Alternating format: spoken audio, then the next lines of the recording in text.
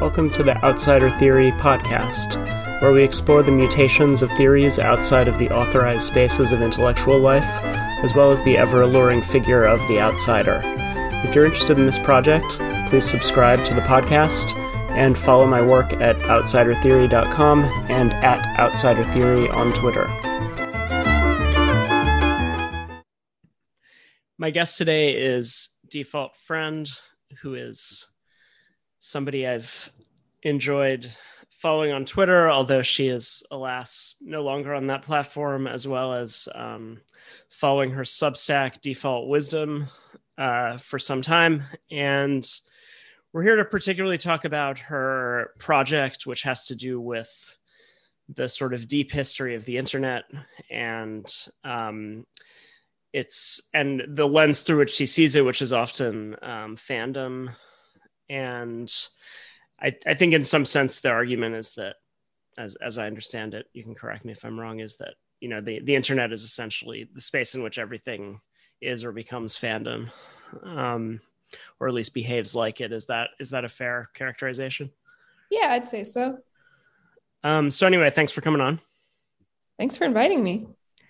So specifically, we're going to maybe start off with a discussion of a shared interest of ours, which is the work of Sherry Turkle, who many people will be familiar with from I'd say some of her more recent work. Somewhere around 10 years ago, she kind of went on the sort of TED Talk circuit and had a bunch of like New York Times op-eds.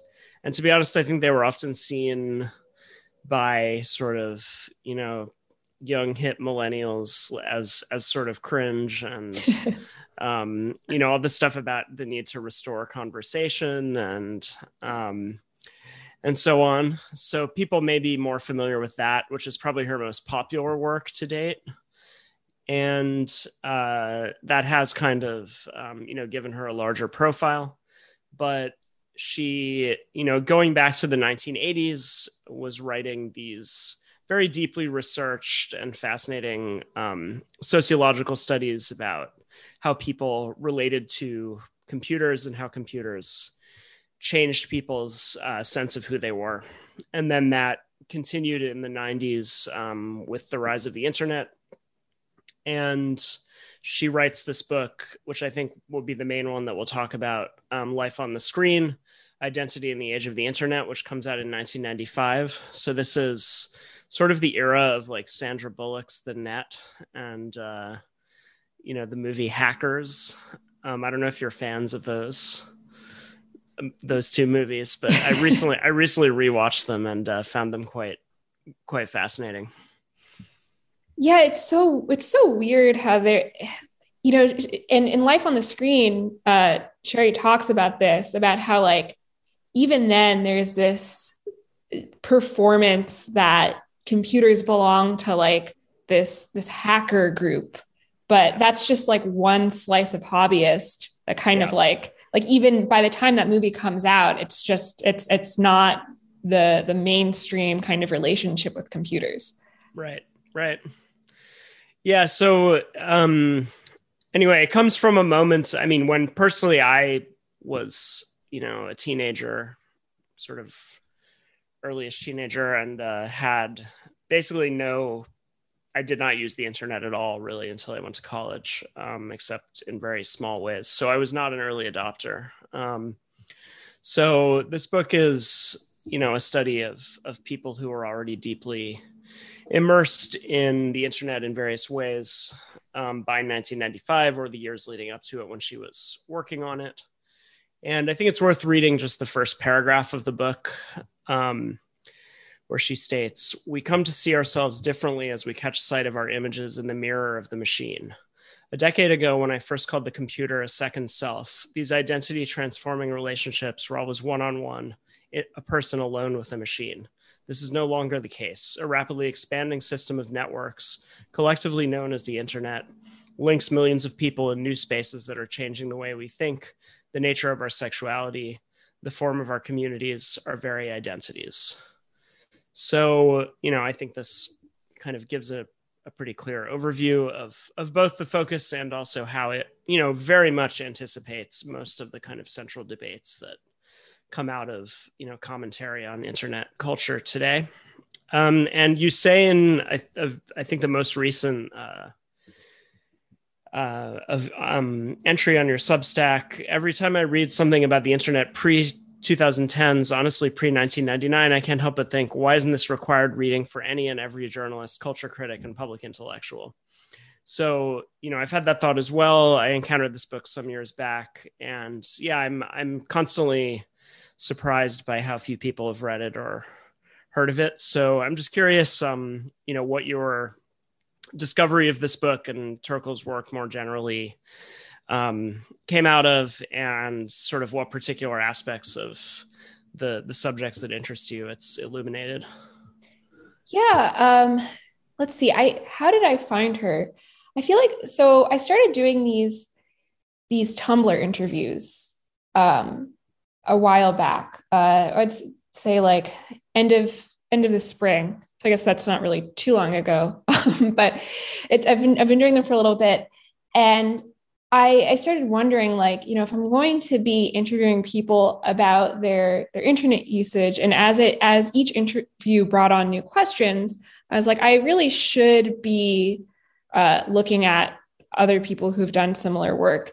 And I'd always been like a really big fan of Angela Nagle. So I went back and revisited Kill All Normies, and some of her, her famous The New Man of 4chan.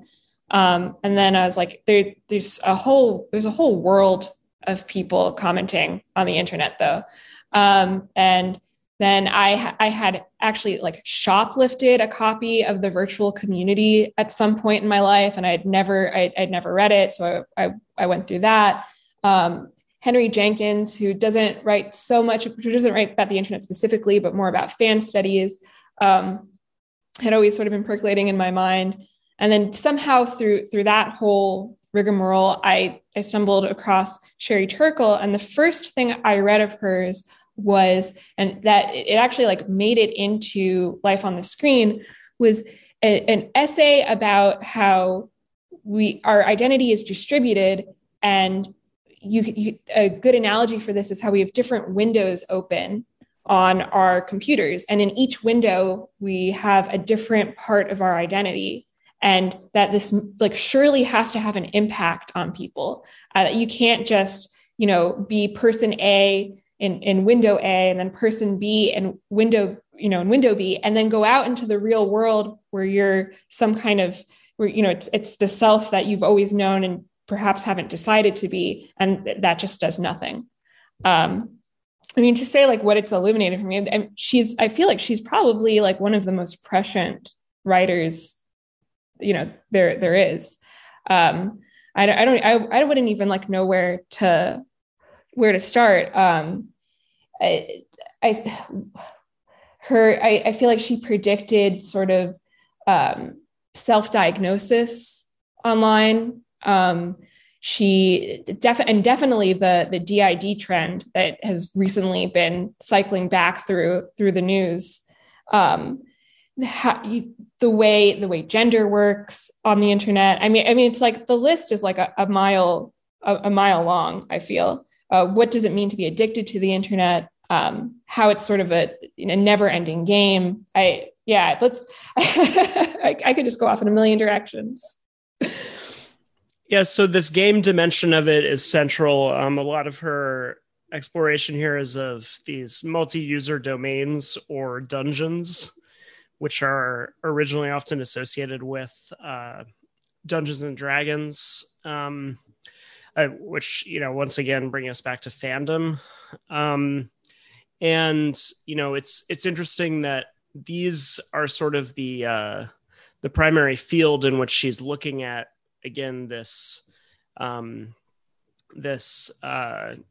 form, what she's calling this identity transforming relationship that, enables us to interact with a whole new set of networks of people.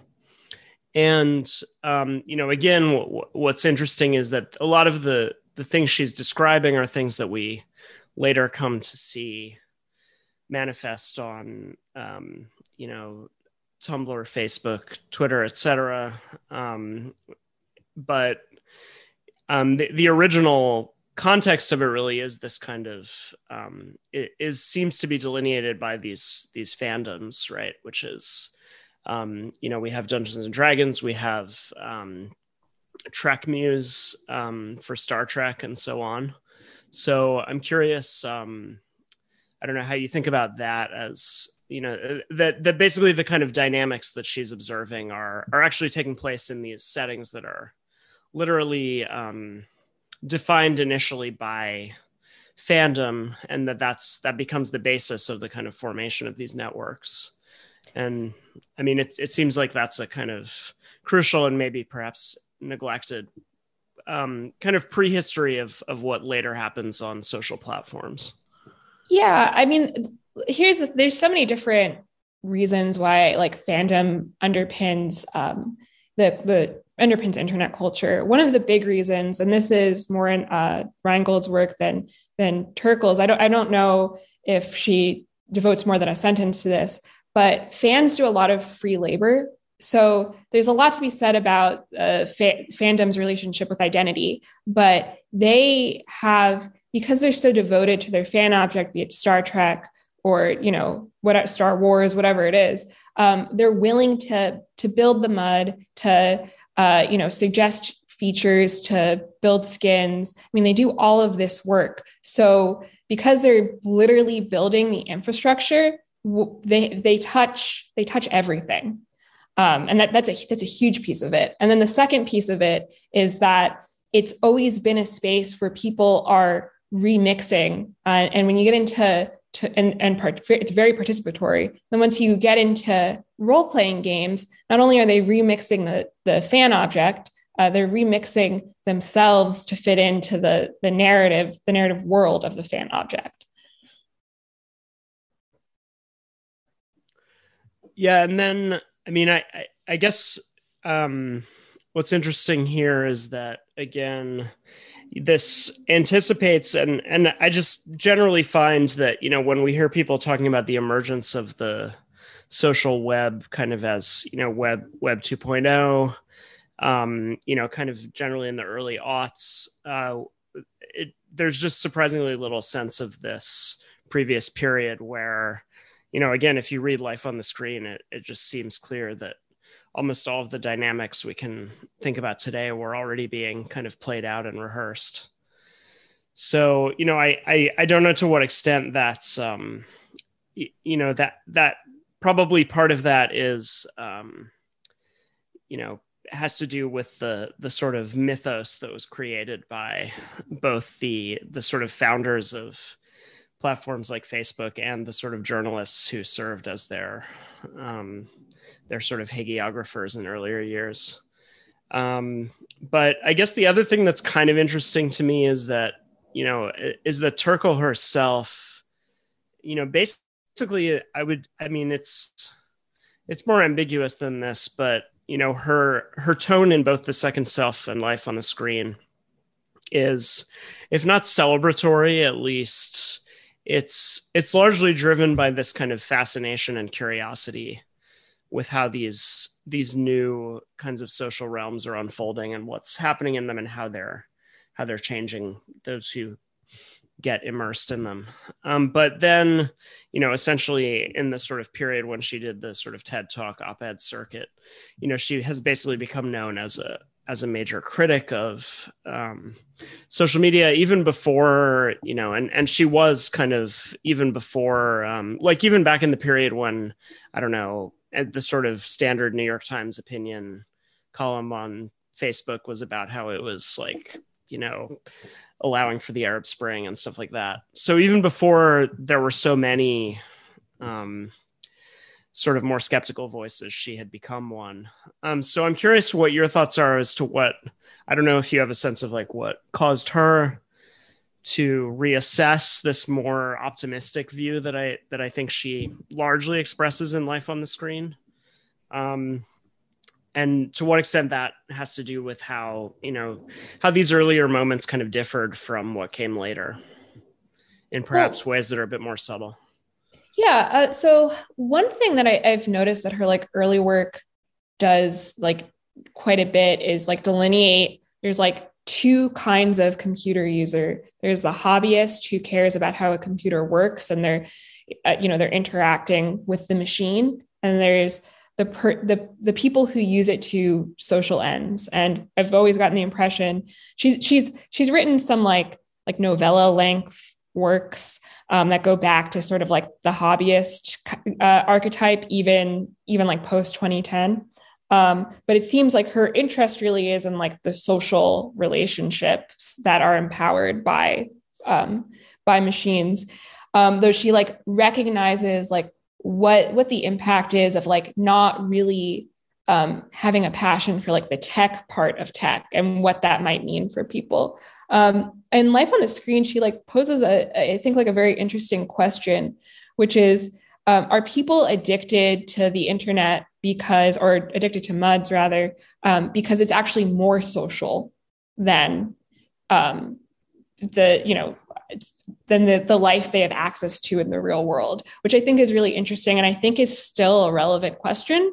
And I would imagine that her distaste with like Facebook, or sort of the way people use social media, is that it's often about like making yourself into a fan object or an influencer, and accruing engagement as opposed to reciprocity. Yeah, so I agree. This concern with reciprocity is really kind of central to a lot of her work, and she has a really interesting essay or study from maybe somewhere in between Life on the Screen and this later kind of more popular material on conversation and so on, and it's called "Authenticity in the Age of Digital Companions." Are you familiar with that one? No, I haven't read it. It's kind of about her research on basically people and particularly kids' interactions with things like Furbies and Tamagotchis and other types of these kind of companion robots, right? That are specifically designed. She argues to kind of she uses this term Darwinian buttons. So she says basically they're explicitly designed to kind of hack into our kind of evolutionary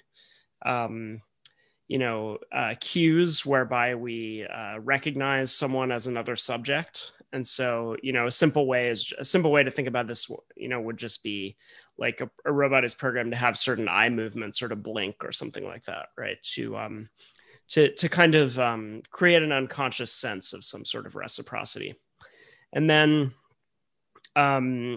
she also talks about this 1970s program called ELIZA, which was basically a sort of text-based psychotherapy program. And what was interesting about it was a relatively simple sort of interactive kind of text program where you would say, I don't know, I'm having conflict with my father, and it would say, tell me more about your father, or things like that. But nevertheless, it succeeded in giving people a sense that they were being understood, just by creating this minimum level of reciprocity. And so, there she's thinking about how machines are being designed to create an illusion of reciprocity. And then the problem here is that this kind of false reciprocity is easier to deal with than the sort of difficulty of intersubjectivity. And so it makes people, she argues, potentially, and particularly children, she argued, I think this is maybe 2004 that she wrote this. So it was sort of in the process of conditioning children to prefer this kind of this more frictionless mode of reciprocity, of sort of faux reciprocity that they could have with these digital companions, to the more challenging problem of interacting with another living person. So I sort of think then I haven't fully traced it, but I think there is some sense also that what you get with these more sophisticated Web 2.0 platforms is obviously the introduction of sophisticated AI, right? That mediates people's interactions with each other. And so that, in some sense, changes the kind of sociality that's being created in these spaces. So I don't know if that, might have some relevance here, but I think it's another interesting piece by her. Because she brings this up a little bit in Life on the Screen too, about I think she actually mentions Eliza as well, and how people reacted to it as though it had there was a real person there. But at the same time, if anyone were to suggest that a program like that were to replace a psychotherapist, everyone would be like, well, what are you talking about? And then at another point in the book, she also makes the observation that sometimes people are mistaken for bots, and that she had been mistaken for a bot at some point, and brings up exactly what you said, for a portion of this population, is the response going to be to become more bot-like? And I actually wrote in my margin notes, NPC question mark, an early warning light of that becoming a slur. Definitely. Yeah. No, I think that's absolutely right. And so, right, I guess then the other sense of this is that there's instead of becoming a platform for a kind of complex intersubjectivity, it becomes a platform that kind of solicits us to adopt a kind of simplified subjectivity that's sort of remade in its image in some sense. So yeah, and then another interesting thing about Sherry Turkle, I'll just go on a slight excursus here, that is part of where my original interest in her came from, which was that I, when I was in graduate school, was heavily into psychoanalysis. And so her first book is about something very different, which is essentially the kind of popularization of Lacanian psychoanalysis, which is this, extremely complex, sort of jargon-laden, some would argue kind of obscurantist, form of sort of psychoanalytic theory that nevertheless, particularly in the 1970s, sort of became quite popular in France. And so her original research was on, what this meant, and how this happened. And so, what's interesting is, first of all, that she kind of initially is kind of shaped by this psychoanalytic framework. And that's, I think, part of why she's so interested in this case of Eliza, of this robot psychoanalyst, basically, who's invented in the 1970s. Now, interestingly, there are sort of things that Lacan himself says that kind of suggest that he, for example, at certain points, he sort of suggests the psychoanalyst should function as a kind of screen, right? So a screen for sort of projection. And so, this idea of sort of articulating your identity by looking into this kind of somewhat opaque screen is one that already comes up in her work on psychoanalysis. And then the other thing that basically she does is she basically her way of thinking about psychoanalysis is that it provides these kinds of models and tools that people can use to sort of navigate and make sense of their lives, and to sort of create an external picture of who they are, and of their relationships to others. And then really what she does in the first book on The Second Self is kind of transpose that same approach to computers, and suggest that with the kind of popularization of computers, they become this kind of new model of the subject, of the self, right? That we look at in order to gain some kind of external picture of who we are. And so there's an interesting both disjunction and continuity there. But it's fascinating that she basically spends the 70s interviewing all these kind of radical students and theorists and so on in France, particularly in the wake of the 1968 uprising. and trying to figure out why psychoanalysis became this sort of popular touchstone in a way that it hadn't been previously. So, so she has that really interesting background that she brings into this. And, I think in some sense, she's also interested in these kinds of political and theoretical subcultures in that time, right? And so she just transposes that onto, looking into, and she's based at MIT, right? So it's sort of part of what she's doing in The Second Self and Life on the Screen is just kind of looking around at that environment, right? So anyway, she has this really fascinating formation. And then, another thing I wanted to bring up, because it's in some sense what's most relevant to my interest in her at the moment, is this discussion of theory, right? Where she basically, throughout Life on the Screen kind of revisits this body of sort of French cultural and psychoanalytic theory that she was immersed in the late 60s and 70s. And that was kind of the subject of her first book. So she says, in the late 1960s and early 70s, I lived in a culture that taught the self is constituted by and through language, that sexual congress is the exchange of signifiers, and that each of us is a multiplicity of parts, fragments, and desiring connections. This was the hothouse of Paris intellectual culture, whose gurus included Jacques Lacan, Michel Foucault, Gilles Deleuze, and Félix Guattari. So, but she says, but despite such ideal conditions for learning, my French lessons remain merely abstract exercises. And then she goes on to say, to more than 20 years after meeting the ideas of Lacan, Foucault, Deleuze, and Guattari, I'm meeting them again in my new Life on the Screen. But this time the Gallic abstractions are more concrete. In my computer-mediated worlds, the self is multiple, fluid, and constituted in interaction with machine connections. It is made and transformed by language. Sexual congress is an exchange of signifiers. And understanding follows from navigation and tinkering rather than analysis. In the machine-generated world of MUDs, I meet characters who put me in a new relationship with my own identity. So, and she actually has a number of...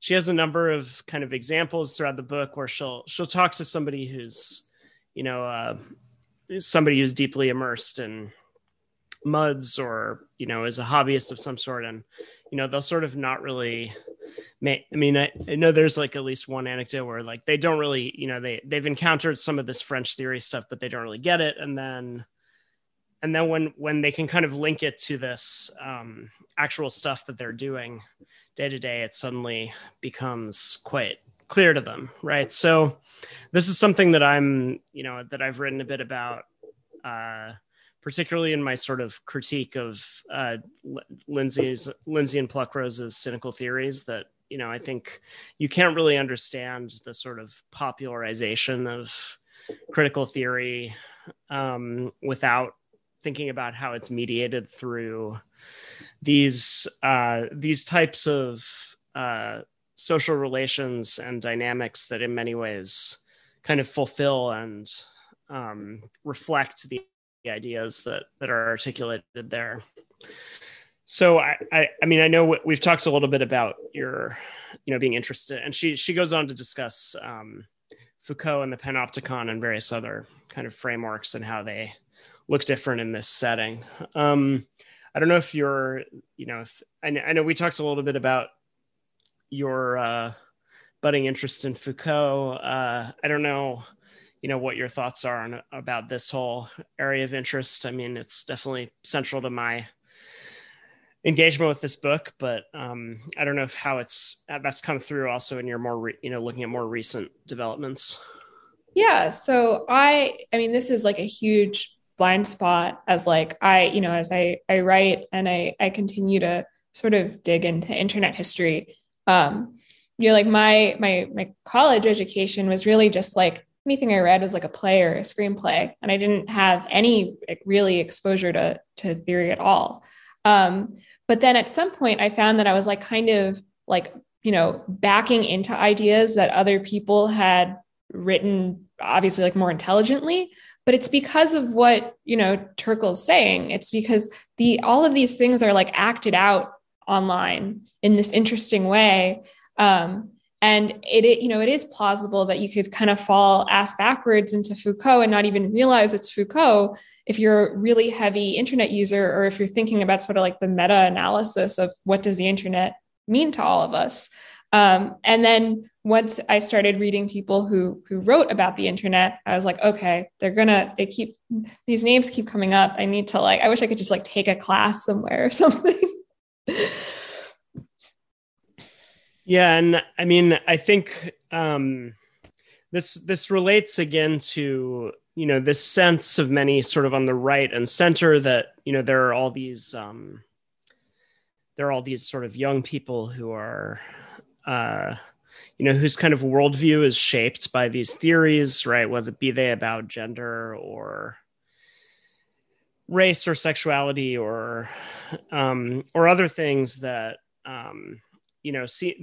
seem to derive out of this world of critical theory, of the sort of French theory that comes out of the 60s and 70s in particular.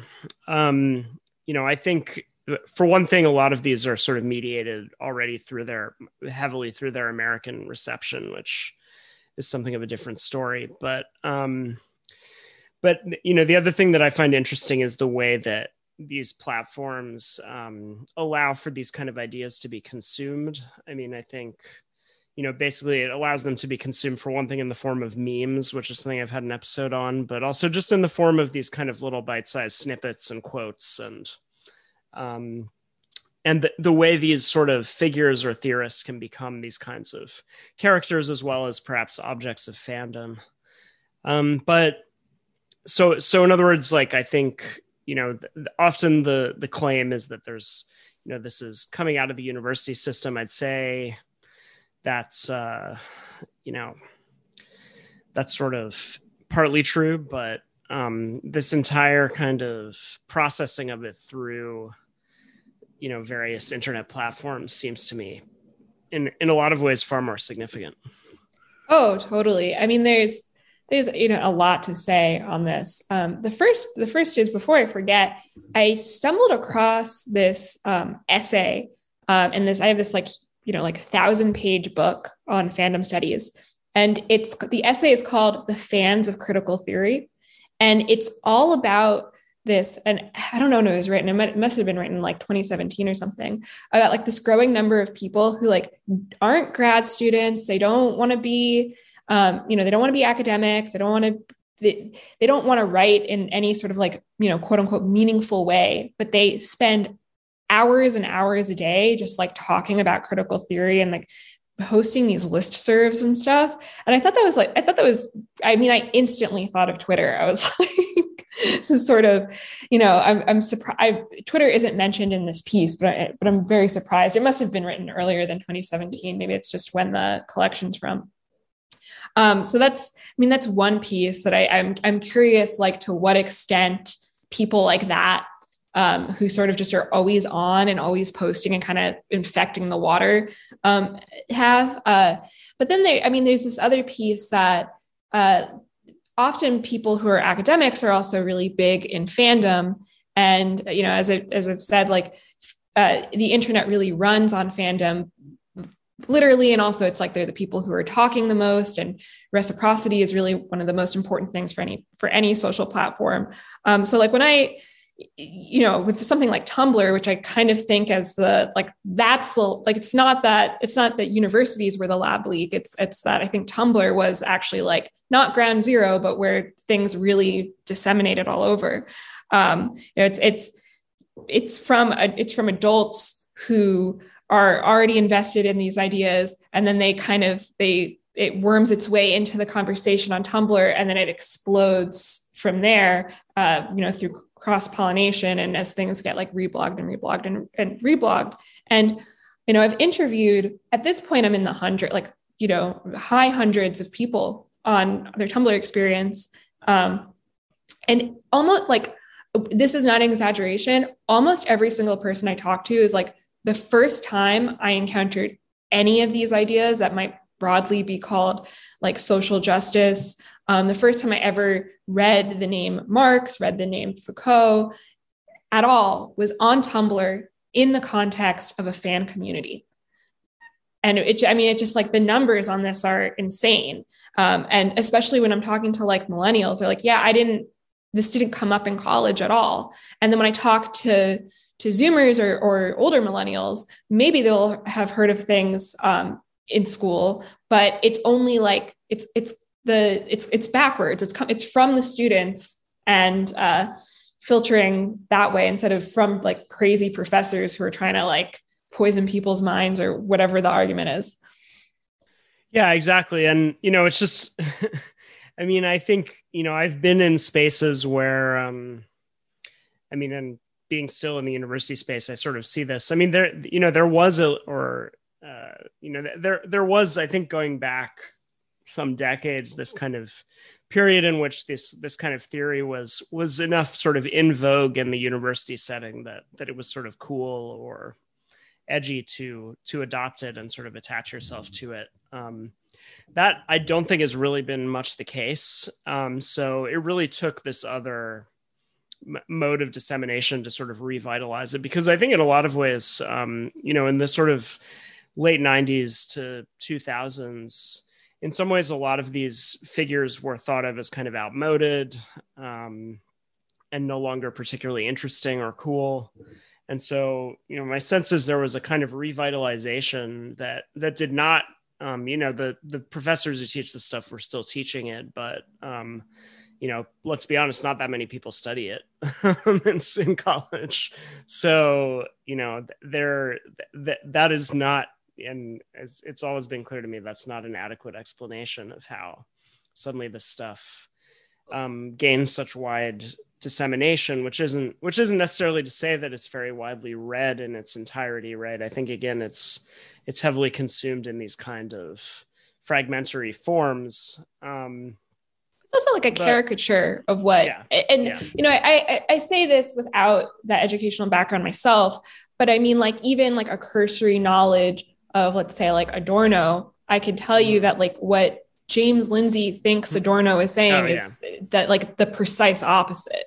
That stuff is extremely weird because it all seems to be that for that stuff, like the Frankfurt School stuff, that whole kind of thinking seems to basically just be about Marcuse.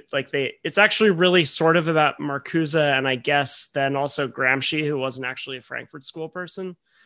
But the only real thing they can come up with is Marcuse being like Angela Davis's teacher. But that's kind of neglecting the ways that Marcuse was not, that he was the only one of them who actually liked the New Left, so I find all that stuff quite frustrating. But I mean, another thing that I find frustrating about these kind of standard sort of conservative and centrist narratives is that, and I think that, the Turkle passage I was reading from before, my firm conviction is that the reason that these ideas in whatever sort of fragmentary, sort of caricatured or, distorted form they've reached, and achieved some kind of mass appeal among young people on the internet, it's because they actually help them think, and again, this is kind of the Turkle approach, right? It's because they give them a tool for thinking about things they're actually seeing and experiencing. And so, that's kind of how I would approach the theories, right? That there's a kind of, their tendency to circulate in this environment, I would argue, is rooted in the fact that they are actually providing kind of useful angles for thinking about what people are experiencing in that environment. And I don't think that's coincidental either, because, part of what's important to understand about all of this stuff that falls under the heading of sort of postmodernism is it's all essentially thinking about the rise of, something we might call information societies. And so it really all comes out of that sort of post-war moment when we're seeing the beginnings of deindustrialization, and we're seeing the emergence of a different kind of economy, which is organized around the circulation of information. And so all of these thinkers are to some extent engaging with that, like actual historical reality to a less or more direct extent. And so, they are in some sense in very, often very presciently observing things that will only become evident to most of us significantly later. And that's not to say that, they were right about everything, but it is to say that they were, the reason they came up with these frameworks that are suddenly appealing to people trying to make sense of these new kinds of mediated social spaces is because that, it's essentially the early trajectory of that they were attempting to theorize and make sense of. Yeah, I mean, I can't comment too robustly just because this is, this is the part that I have like training wheels on right now. But I mean, I'm inclined to agree with you. If Sherry Turkle is to be believed, I mean, that makes sense. And I mean, she's been my like entryway into a lot of different thinkers and writers that I hadn't been exposed to earlier. Yeah. And again, she's fascinating to me because of that kind of pivot, that she comes out of this, this world of sort of French critical theory and writes her first book about that. And then basically everything after that is about cyberculture. So, she's not the only person who kind of had a, who was to some extent engaged with both of those realms, going back a ways, obviously, but I think she's certainly one of the more sort of lucid and I'd say kind of least eccentric. She's extremely sort of sensible and definitely a kind of, and I think even though she's, I don't think she has very much appeal to sort of critical theory people because even though she engages with those ideas and is clearly influenced by them, she's kind of a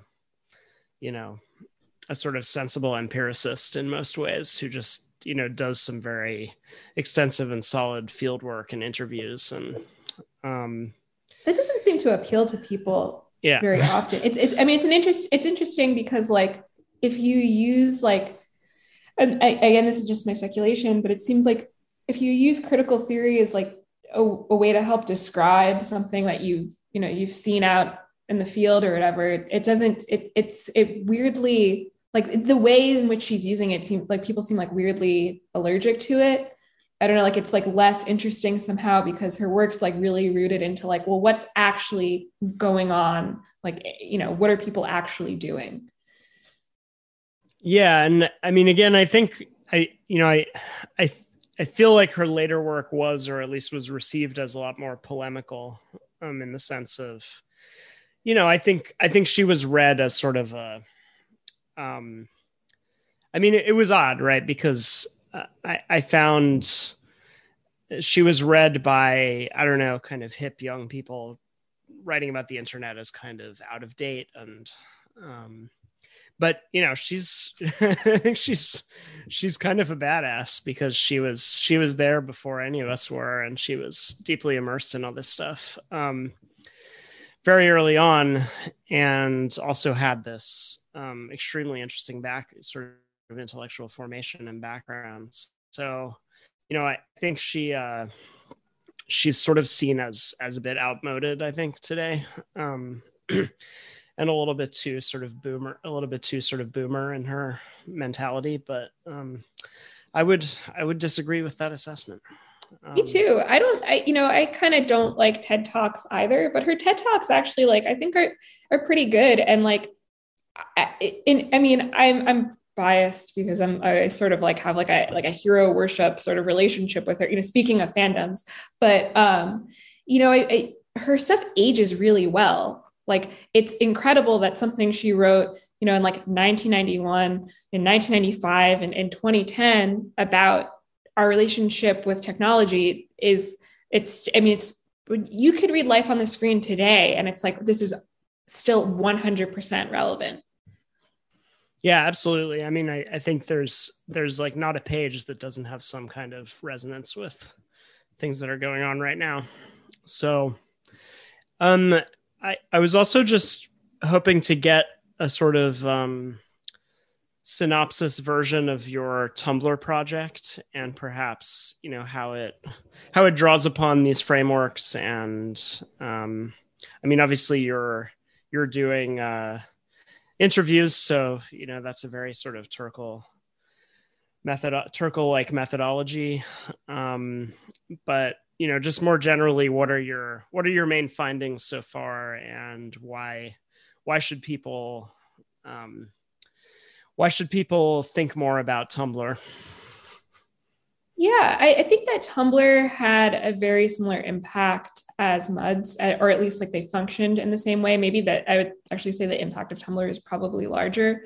For a lot of people, I mean, it's interesting because a lot of the things I learned from my interviews is similar to things that Sherry Turkle learned from her interviews, which is that people become immersed in these websites because it gives them a second chance, or a chance to work out some kind of like psychodrama, or or they feel somehow insufficient in the real world, and they can remix their identity in a new way. And then furthermore, like with Tumblr, it's like, well, if you mess up, and like, because you're always beholden to people's perception of you, whether you're in a text-based role play, or whether you're, you know, a Twitter personality or a Tumblr personality.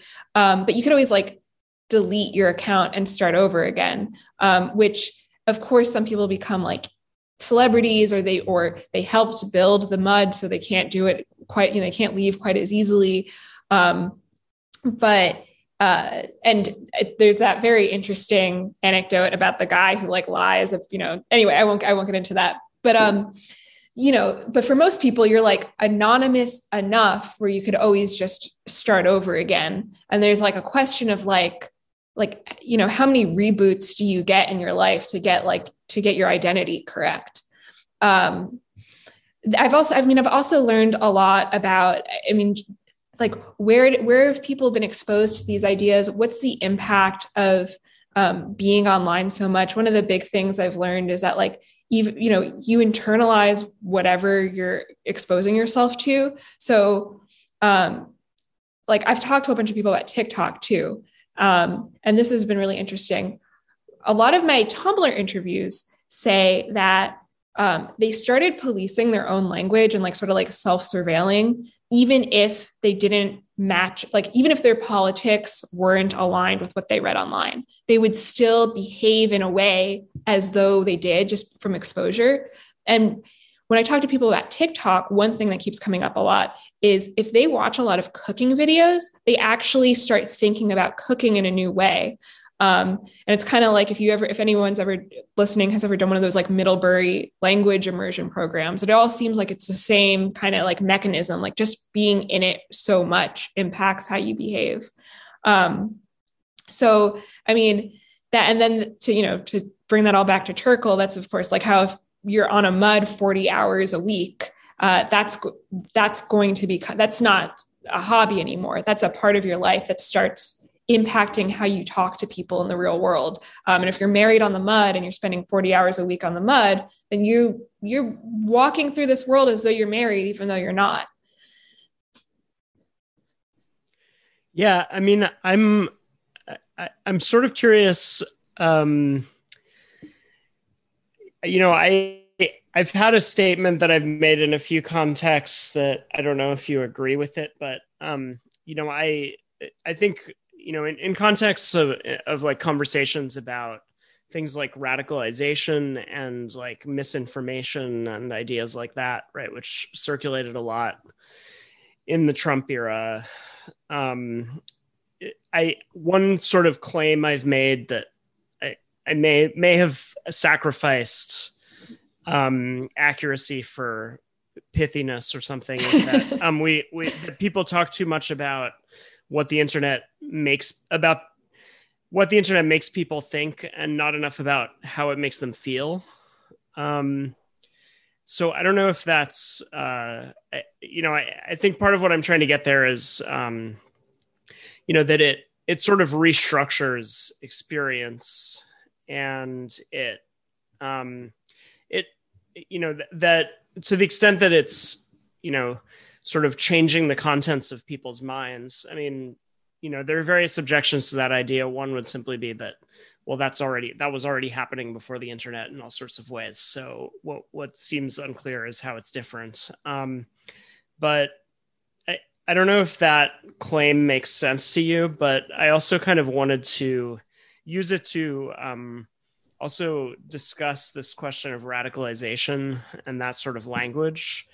If I recall, I think you have used that to talk about Tumblr sometimes. And if I'm wrong about that, correct me. But I'm also I'm interested in, but also struggling to articulate a kind of better, I've been interested in trying to articulate a better way of talking about the things people talk about when they talk about radicalization. And I found it challenging. So I'm partly just interested in what thoughts you have. For me, part of it is that I think there's a kind of radicalization that has a lot less to do with content and more to do with kind of affect. That it's less it's less a kind of shift in what you believe than in how you believe it, or in how you articulate or how you manifest your belief in a certain sort of set of ideological convictions. So I don't know. That's maybe one suggestion, but I don't know what your thoughts are on all of that. Yeah, I'm 100% on the same page with you. It's definitely, the internet changes how you think, not what you think, or like what you think is incidental. It could be anything. And I think that's what's not appreciated, especially when people like in the Trump era were talking about like right-wing radicalization, or like, oh, it's, the spread of wokeness is 100% about like leftist overreach. It's not really, it's just about this like immersion question. And I think the biggest data point that it could literally be anything. Well, maybe not the biggest data point, and maybe not literally anything, but this for me raises a lot of questions. Pro anorexia actually had a very similar trajectory as wokeness. It just didn't quite spiral out of control in the same way, for reasons that are both obvious and less obvious. But I mean, it got to the point where it was like impacting mainstream pop culture. And it did have this similar thing of like, well, there was like rustlings sort of in the pre-internet era, but the internet definitely changed our relationship with eating disorders. And then there's always this weird piece that, and I feel like I say this on every podcast, but I just want to spread the word far and wide. There's this weird piece where like the media comes in, and Howard Rheingold even writes about this in the virtual community of like, you want something on the internet to explode, you need two things. You need fans and you need journalists. So journalists create this like weird media narrative layer that may not even be like really reflective of reality, but that's usually what like helps explode ideas. And I've argued that this is like kind of what happened with Tumblr. Tumblr kind of coincides with,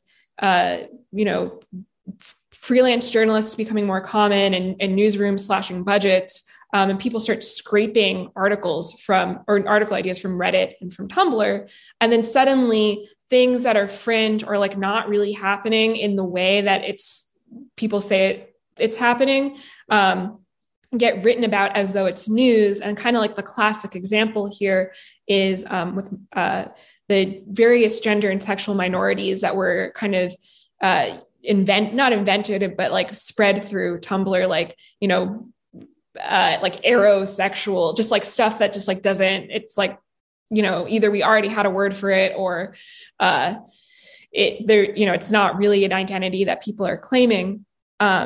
It's maybe one person posted about it as a joke, and then some freelance journalist who's getting paid $50 a pop for an article sees it on Tumblr, writes about it, like this new community, blah, blah, blah. And I mean, that's it. That's also a huge piece of it, because that creates a very, I think, unhealthy feedback loop. Yeah, this so this is a sort of and maybe we could touch on Angela's work as well here, but another thing that fascinates me is that I've sort of, and that the way I situate, and I think I talked about this with her, but the way I situate Kill All Normies is part of what's interesting is she starts writing it at a time when actually the journalistic response to 4chan was extremely different from what it became, right? That on one hand, yes, in that period you had journalists kind of to some extent, promoting these sort of odd Tumblr formations. On the other hand, you had a largely kind of celebratory response to Anonymous in the sort of pre-Trump era, where it was kind of along with, again, what I mentioned a bit earlier, that you had this period of general sort of optimism about stuff, this sort of idea that social media was spreading democracy, being used to organize Occupy, the Arab Spring, et cetera. And then you also had this kind of celebratory depiction of Anonymous as this kind of rambunctious sort of merry prankster group that was covered in journalism as largely a kind of positive and salutary thing, and actually specifically by left journalism. So, one thing that's odd with Kill All Normies is that she comes in and is sort of initially, I think, trying to sort of critique, weirdly, even though she ends up being accused of kind of doing apologism for 4chan, in a sense, she's actually trying to critique the shallowness of that narrative about 4chan. So, the whole role of journalism in kind of shaping and reshaping the way these different sort of communities are received, which then kind of feeds back into their own sense of themselves and how they evolve is a really, and so, so it seems like what you have on the right, obviously, is on the other hand, you also have sort of Gamergate unfolding in that approximate period. So, it's a really interesting kind of ecosystem that takes hold in that time. Do you see the current ecosystem as sort of continuous with that, or has it shifted? A little bit. What I see shifting is sort of the aesthetics of it. Like, I think there's been a realization that like niche sexual tastes and like weird, like Tumblr style labels has kind of been played out. But I mean, like, look, the New York Times writing about Tradcath Twitter and Paul Scalise in the space of a year. And that's, right. That's to say nothing of all the other similar articles that came out. Really, I mean, it says it all. My prediction is that we're going to see like that kind of flavor, maybe not like explicitly like right wing, but this sort of like neglected, like dissident side of internet culture, further, become diluted and made a currency of coolness. And it's not that I think that we're going to see like people like Zero HP Lovecraft, himself, like have his book be, on the shelves of Walmart or something, but there's definitely going to be people who see that success and are going and have read a newspaper article about him or someone like him, copy it, and then dilute it. And then that guy's going to be the guy who starts, who has some kind of like mainstream success, because we've completely played out the other side. And I think it's just going to be ping ponging between different reactions to different movements like that. So, I mean, one thing I appreciate in your approach that I sort of try to do myself is that I think you tend to position yourself as an observer much more than a polemicist. And, I think that can be it can be a difficult position to occupy because people want takes. They don't just want, again, this goes back to what we were saying about why perhaps Turkle's work isn't more celebrated, is that she doesn't really have a hot take exactly. She's not, she's not exactly promoting or condemning anything. She's just trying to look at it and make sense of it. So, in particular, I'd say with trying to understand the, shifting ideas about social justice, I'd say particularly gender and sexuality, I tend to find there's relatively little attempt to just listen to and see what you can figure out about how people are trying to make sense of and understand their situation in a way that is neither kind of affirming or celebrating their view as the correct one or kind of denouncing it. So I think I'm curious in terms of this Tumblr project and more broadly, it seems like you're trying to provide a genealogy of some of these things that are sort of the lightning rod issues of culture war debates. So what are some ways of talking about them that maybe get us beyond the sort of more obvious and predictable framings? Yeah. I don't know what's like, morally right or wrong. I have sort of, there's some things I have opinions on, but who knows, right? But I think we'll be able to like hit at deeper truths if we think about like, one, like we've said before, we don't think nearly enough about like, what does it mean that these ideas are being transmitted almost 100% virtually? And like, what do these ideas where else have we seen this behavior? I think is like a big question we need to ask. And like, where else are we seeing it happen now?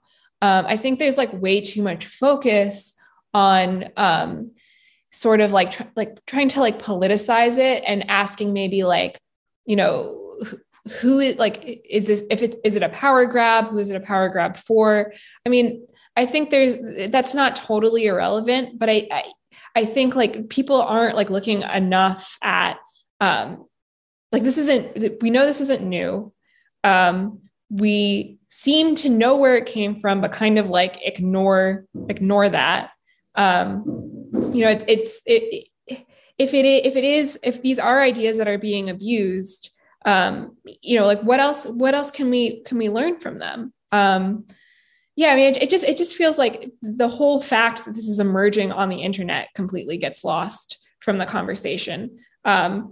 We also don't think enough about how we talk about ideas, how things get so popular. Is it actually just because like people are like neutrally reporting on like a critical mass of behavioral changes? That seems kind of obviously untrue. But I don't think it's as simple as like, Democrats want control and they seeded these ideas and, are using it to close people's minds or something.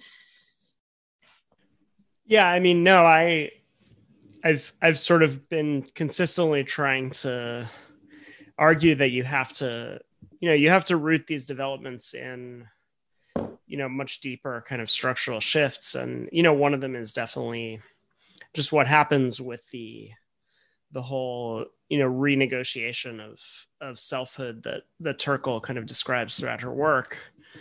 And so, yeah, I mean, the way that a lot of these debates have become, really, mediated again through the increasing kind of reorientation of life towards screens, and of the self, through its reflection in these kind of screen spaces.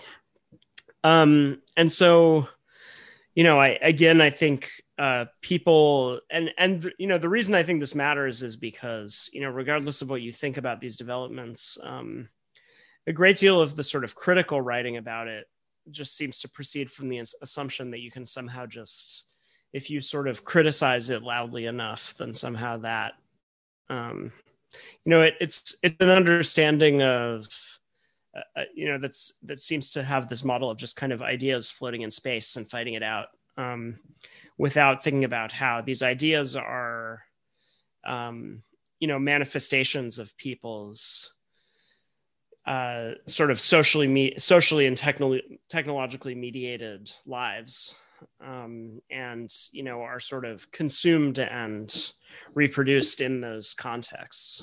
So I just sort of think before you figure out how to respond to it at all, you just have to try to understand. I mean, clearly some incredible things have happened. I mean, here's a simple example, I think, is like, one of the more remarkable ones I would say is the shifting consensus around the notion of biological sex, which, I can definitely say that on a college campus 10 years ago, around the time I was in grad school, even on a college campus in a sort of humanities department where there was a lot of theory, I remember like actually discussing sort of some Judith Butler and related materials where this idea of biological sex as socially constructed was discussed, and students were generally unreceptive to it, right? They were pretty critical of it.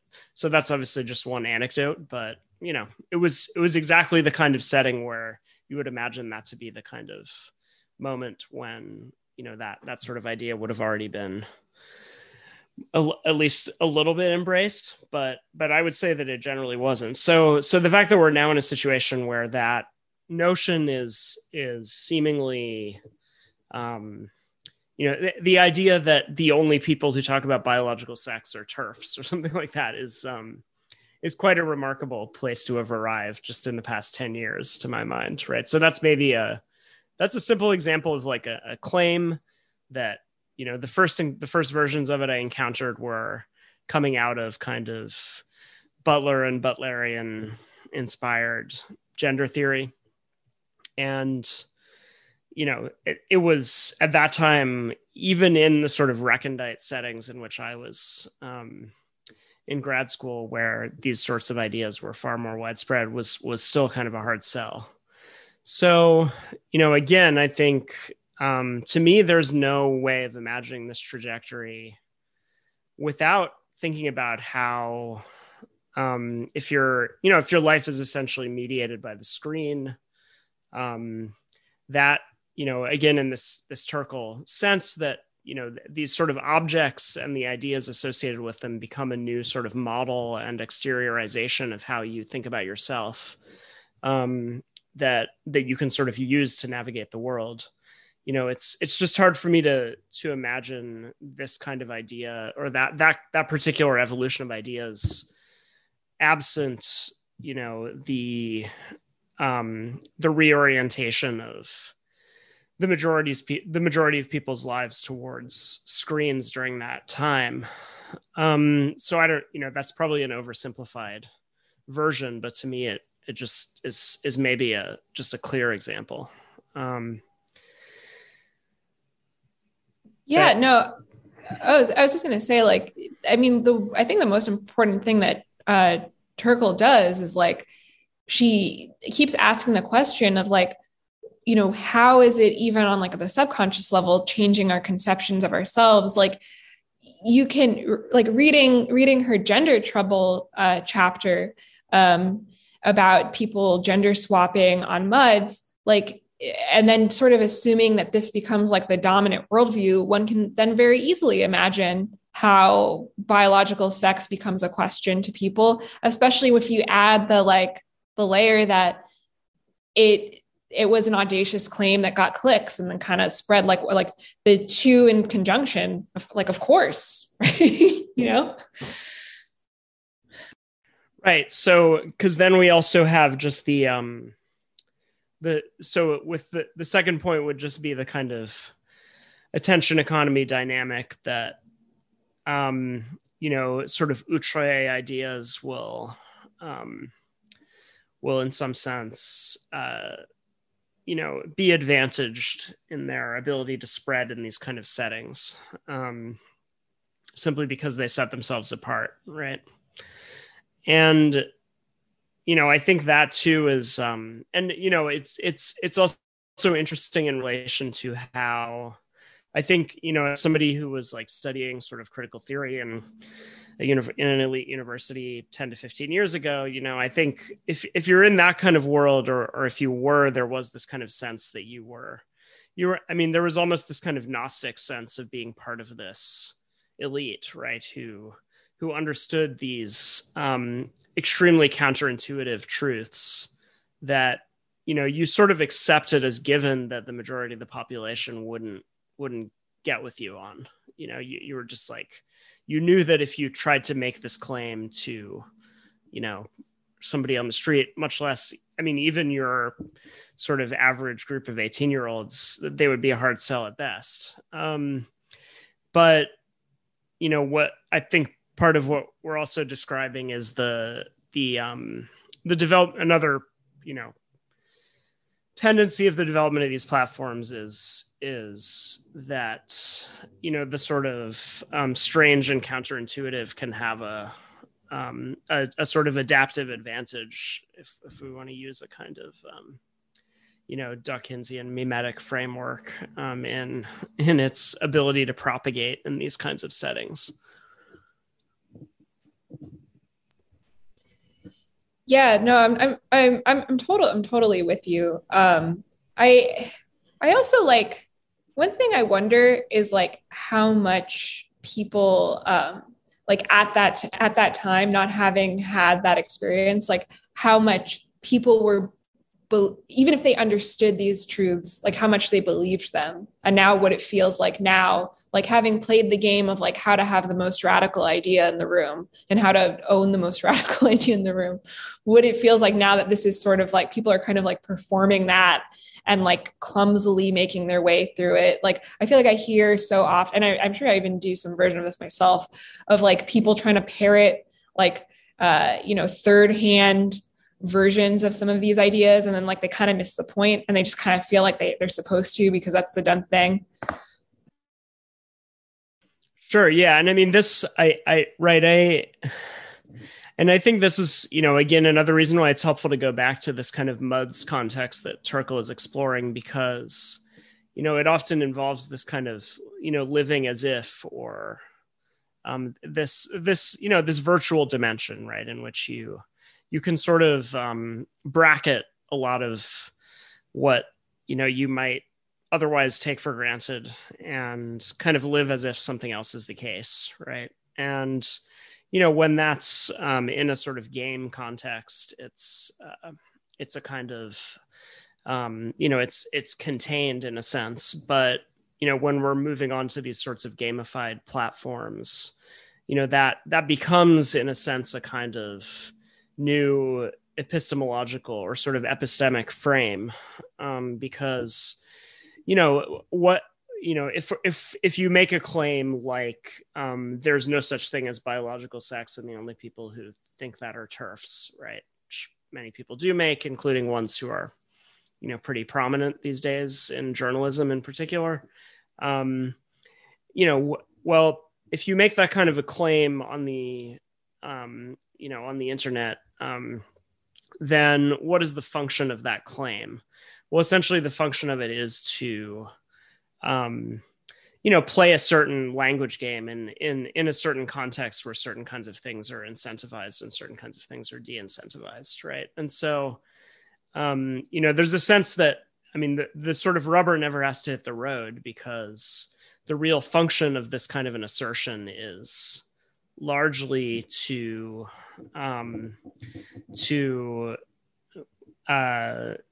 win a certain sort of gamified contest, and part of what that means is that this sort of virtual realm in which a great deal can be sort of bracketed for the sake of the game is also increasingly defining what accepted truth claims are more broadly in sort of institutions. And so that that's where it's this sort of rubber is beginning to hit the road. And I guess what will be interesting to see is how that plays out, and I'd say particularly in, and I don't know, there's been coverage of this lately. I don't know how much of it is. I think it's possible some of it is kind of, overinflating certain extreme cases or something like that. But, what happens when these kinds of ideas become de rigueur in, say, medicine, right, or in other realms where, there's a clear sort of non-game aspect of the whole thing. So to me, that's, as far as whatever this kind of Tumblr, this kind of Tumblr ideological revolution, which again, I think is also a revolution of a kind of affective relation to the self and, to ideas and beliefs and convictions. I don't know if there's a point at which, if this, to use your lab leak metaphor, this reaches a different level of kind of systemic risk. It's hard. I think it's going to be hard to solve. There's, to whatever extent it can be solved, even if sort of like the aesthetic dimensions switch out and we have some kind of like new, or like, oh, this, biological sex isn't real. That's a shade too far. So let's, insert something else there. Whether it's like a too stringent conception of biological sex or something. Because I think like fundamentally what's going on is like, Sherry sets up this framework of like, you have the game where the curtain never closes, but there's still a curtain there. There's still a boundary, however flimsy it is.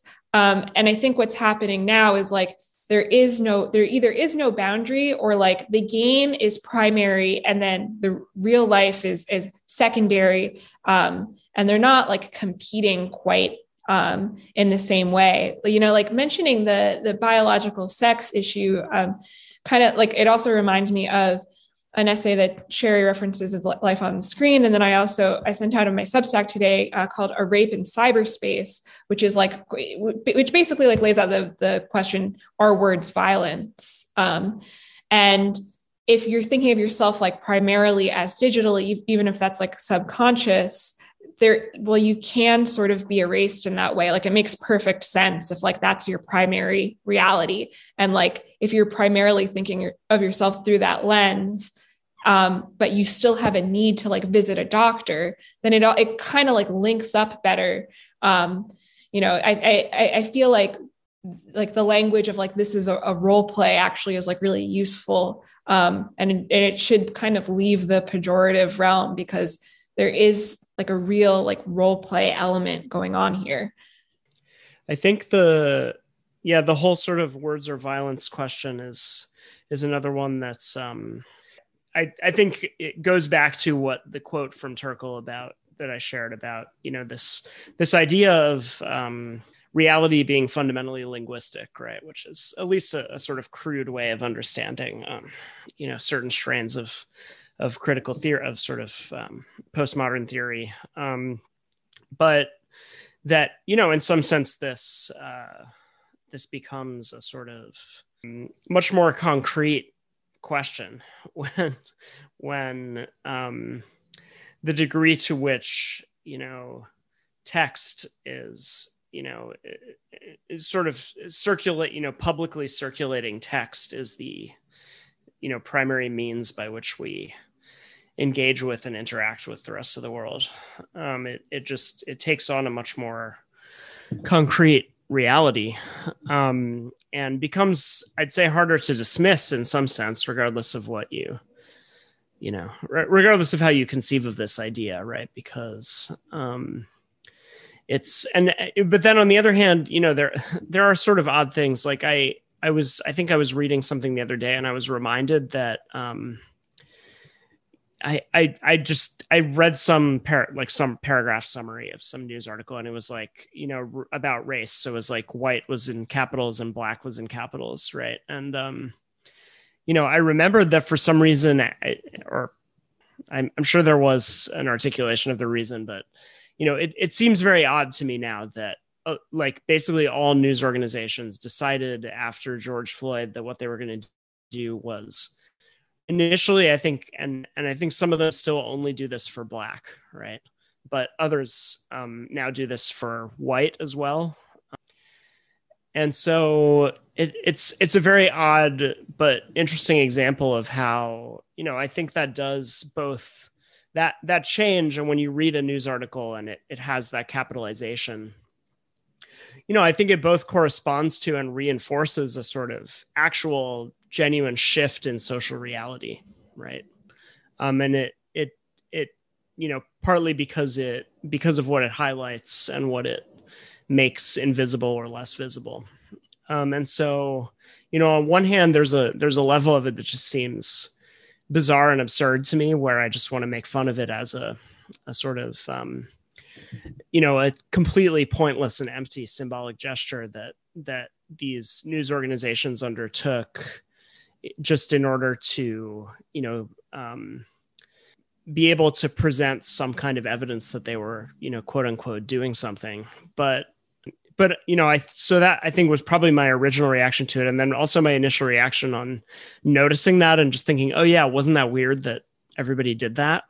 And thought that this was somehow like a relevant and meaningful response. Like, part of me is highly skeptical in that sense, but I think my second reaction was that, yeah, I mean, this is, again, it's both a reflection of and a reinforcement of a genuine and deep shift in social reality as all of us apprehend it. And whether we like it or not, that is the case.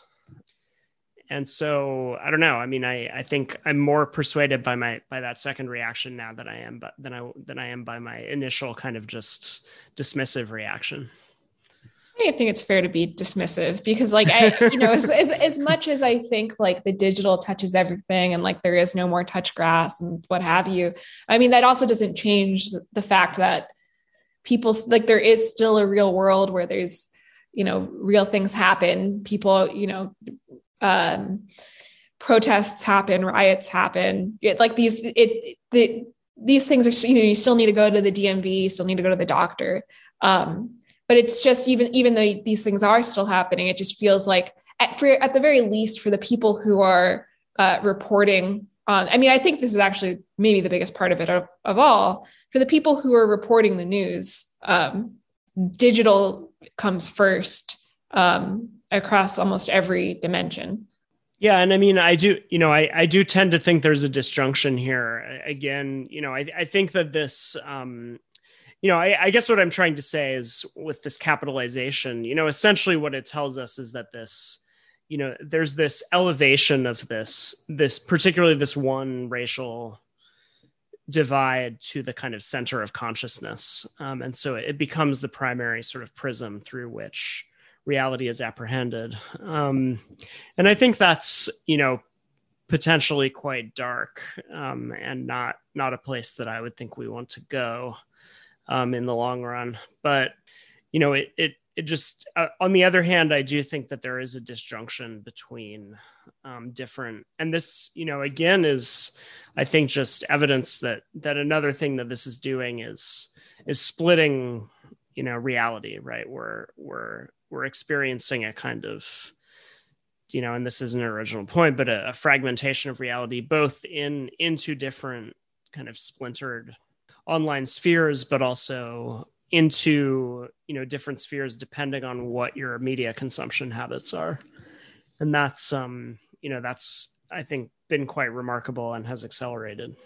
Yeah. I mean, I'm big on the media shaping people's, how people navigate the world. I guess like maybe this will maybe be like the last thing I say about race. But I think it's really interesting that in Turkle's work and a lot of other like early internet, ethnographers, they say that gender and race may like cease to become like part of how people, get power in the digital world, or like as we enter an increasingly more digital world. So we'll have to find like new hierarchies. I mean, I think is interesting is like I think they weren't wrong because the way race is functioning and the way gender is functioning has changed so much. I mean, I was thinking of actually like, there's like a section in Life on the Screen where Sherry's talking about like some, like the way like politics ends up being expressed online. And she makes this race and gender point that you see so often in like kind of these more optimistic works. And it's interesting like how right and wrong they were. Yeah, absolutely. So, and this is, I guess another recommendation to go back and read Sherry Turkle's work to those who haven't, because I think it does provide a lot of, really important context and just allows us to see both the continuities and discontinuities of our moment with this much longer evolution. So I think we can wrap it up there. It's been a pleasure talking, and thanks for coming on. Yeah, thanks for inviting me. It was really fun. And everyone check out Default Friend. It's .substack.com for Default Friend's Substack if you're interested in all of what we've been discussing and more. And I would say follow Default Friend on Twitter, but she's not currently there. But perhaps we'll resurrect, as we were talking about before, this possibility of new beginnings on these sites, right? Yeah, I always come back. Sometimes it takes me a couple months. So anyway, you can look out for her in the future for her next incarnation. All right. Thanks so much. Yeah, thanks.